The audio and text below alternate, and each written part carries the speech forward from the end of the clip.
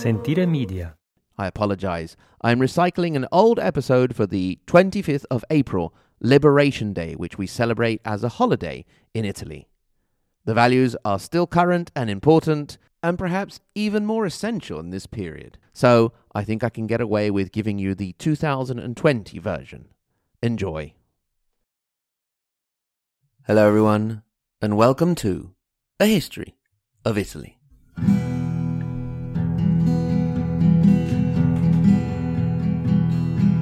Special Episode 7, Liberation.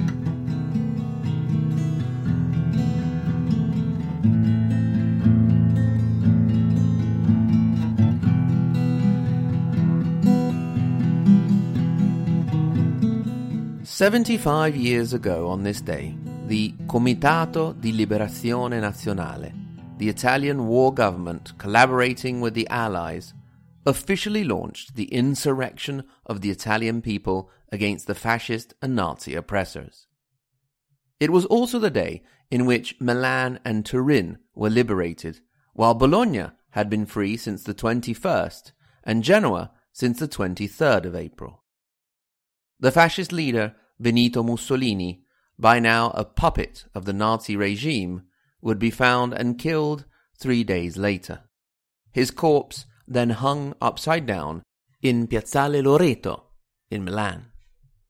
The war for the Italians was over. After the war, everyone would have a story of those last fateful days. Just like everyone alive on the 11th of September 2001 or on the day of the Kennedy assassination remembers exactly what they were doing when they heard the news. For my uncle, for example, it was the certainty that his mother, my grandmother, had lied to him about the war being over. You see, the first Allies to enter their little town at the foot of the Emilia Apennines were the soldiers of the Forza Expedizionaria Brasileira, the Brazilian Expeditionary Force. As they marched into the town, they apparently celebrated, well, like Brazilians. The ruckus sent my uncle fleeing to hide and accusing his mother of having lied about the end of the war. After all, the poor kid was by now used to running for cover as the droning engines of the Allied bombers approached. Instead, what made a greater impression on my grandmother was her last meeting with the retreating German soldiers. Her family had an osteria, an inn, and my grandmother worked in the kitchen. I know what you're thinking now. Mike, you had a grandmother that was Italian and had a restaurant. Yes, you have reason to envy me. The soldiers in question were not the ones that you see in films that come in shouting, pointing rifles and threatening. At least, not on this occasion. They quietly asked for some food, which my nonna gave them. Upon seeing that she was very much afraid, they said, "Signora, non si preoccupi, noi siamo caput." "Do not worry, ma'am, we are done for." At the same time, on the English side of the family, artilleryman William Russell Smith was making his way up on the east with the 8th Army, the Desert Rats, who had also fought at the battles of El Alamein and Monte Cassino. He did not like to talk about the war, but my cousin and I did love to hear the gruesome story of how, after being hit by shrapnel, his leg had been saved from gangrene because the maggots had eaten it off of him. Grandpa Bill died in 1986, a small family tragedy in the year of Challenger and Chernobyl. My cousin has tried to trace some of his movements during the war, but it's hard to trace a man in the British Army named Bill Smith. The topic of the British involvement in Italy brings me to one of my favourite stories about the period leading up to the liberation. The liberation and the resistance in general would deserve a lot more attention, and perhaps even a whole podcast series or two, and believe me, dear listeners, it is one of the ideas on the drawing board. However, current effort is being put into a collaboration with my daughter on her idea for a podcast, but that's a secret for now. The story goes back a month before the liberation, with the Germans still holding back the Allies along the Gothic line, which followed more or less the northern part of the Apennines. One of the main command centres of the Nazis was in a small town called Botteghe, in a villa that had been requisitioned by the army. They had maps, intelligence, and communications there. Obviously, this was a prime target for the Allies and the partigiani, the partisan freedom fighters in the area. They were operating in the mountains with men and support from the British SAS under the command of Major Roy Alexander Farron. The attack on the command centre was to include a combination of British SAS soldiers, the Italian local partisans, and some Russian partisans. Among the various aspects to consider, there was the potential consequences on the local population. You see, the Nazis and fascists had a nasty habit of killing 10 partisans for every German or fascist killed, and if enough partisans weren't found, then civilians would do just fine. Therefore, the attack on the command centre could have created an excuse for yet another civilian massacre. Something was needed to make the Germans think that the attack was the arrival of the front line of the Allied assault, which was expected any day now, and not an attack of local partisans. So it was that towards the end of March 1945, a Scotsman, David "Mad Piper" Kirkpatrick, was parachuted into the mountains south of the province of Reggio Emilia. You might be wondering if this is the point of the film in which we discover he is some sort of Rambo-style weapons specialist or some sort of Van Damme-style ninja that would go in and take out the whole German contingent on his own. Well, as his nickname Mad Piper suggested, Kirkpatrick's specialty was playing the bagpipes. Preparations for the attack continued, aided by the communication provided by the incredibly brave staffette, the runners, you could say.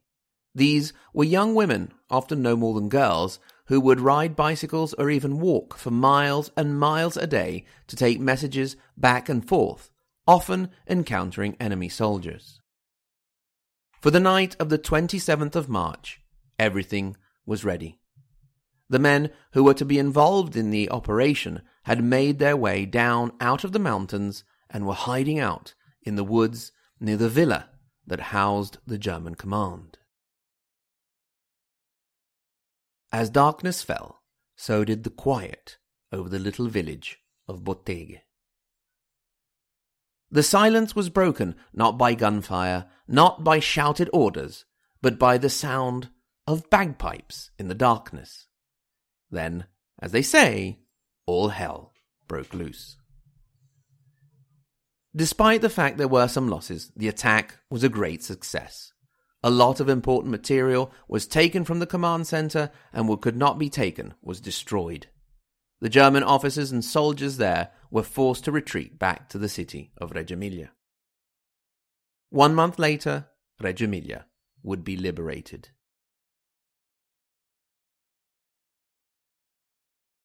David Kirkpatrick was discovered relatively recently in 2010 by a local journalist, Matteo Incerti, who brought him to Reggio Emilia, and he was awarded honorary citizenship. Unfortunately, this year, we cannot celebrate our liberation on Saturday the 25th as we usually do. We are waiting for a new sort of liberation, not from an oppressive political regime or foreign invader, but from a virus. If all goes well, our new partial Phase 2 liberation will be on the 4th of May. The numbers are slowly descending. Obviously, it will be a partial liberation, and if we need to do more, we'll resist. It's pretty easy to resist in a warm house with plenty of food and Wi-Fi, and not foraging up in the cold mountains under threat of a Nazi sweep.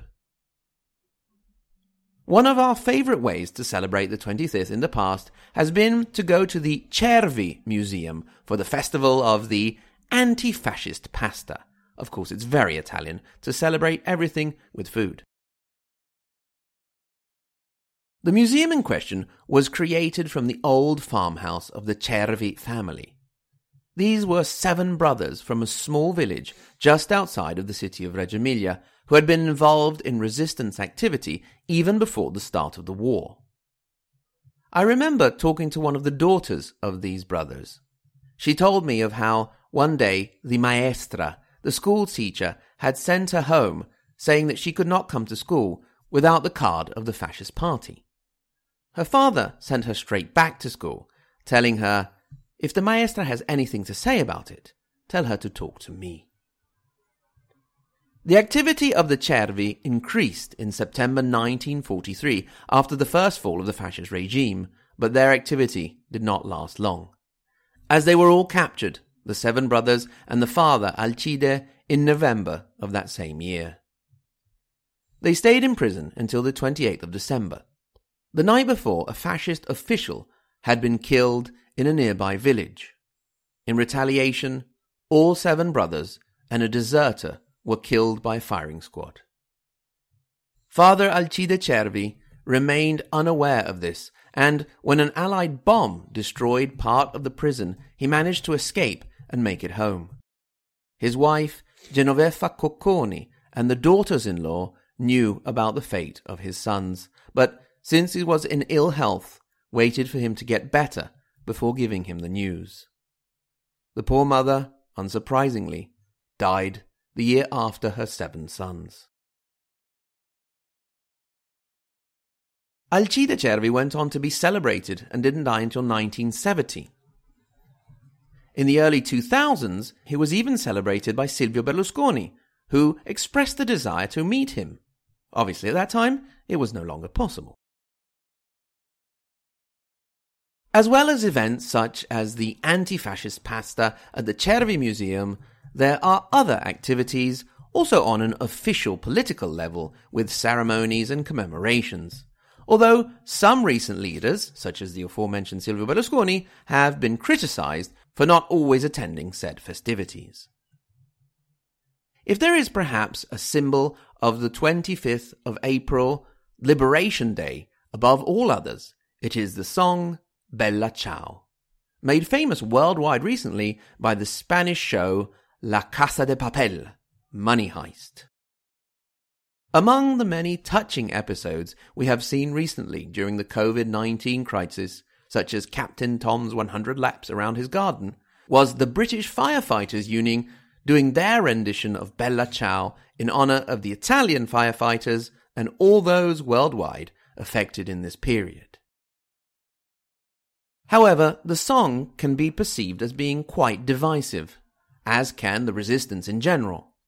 Some point to the fact that the political left have attempted to monopolize the Italian resistance and refuse to admit any of the crimes that were committed by the partisans during and especially after the war, of which there were indeed. Despite this fact, the song does remain as an important hymn to democratic values against oppression. I have a wonderful image of a group of brave old ladies singing it at the top of their lungs in a recent public meeting of Forza Nuova, an Italian neo-fascist movement. The song itself, the lyrics, aren't overtly political. Perhaps a bit sexist. Indeed, the title means "Goodbye Beautiful" in the feminine, ignoring the great contribution of women to the resistance and liberation. But I suppose it was the 1940s. We can't expect much more. The gist of the lyrics is as follows, each verse first followed by what you could call the chorus, or Bella Ciao, Bella Ciao, Bella Ciao, Ciao Ciao. One morning I awoke to find the invader. "O partisan, take me away, for I feel I will die. And if I die as a partisan, you must bury me. Bury me up there in the mountains, under the shade of a beautiful flower. And the people who pass by will say, What a beautiful flower. This is the flower of the partisan who died for liberty.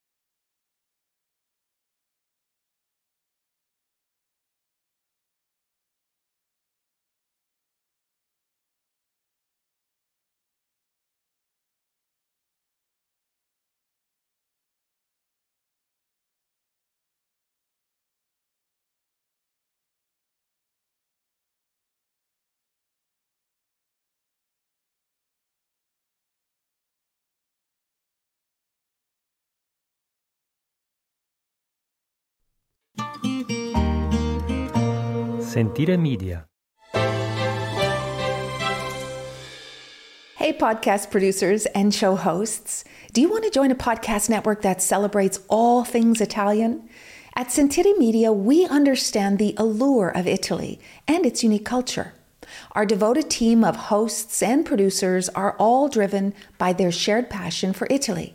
And we work tirelessly to create the best lifestyle podcasts and content that will whisk you away to the very heart of Italy. With us, you can savor the mouth-watering flavors, get lost in the stories from the past, break down the cultural barriers, and truly immerse yourself in the vibrant traditions of this intoxicating country. If you have a great podcast idea or are already in production and would like to join Sentire Media, head over to sentiremedia.com, that's SENTIRE media.com, and find out how to submit your show.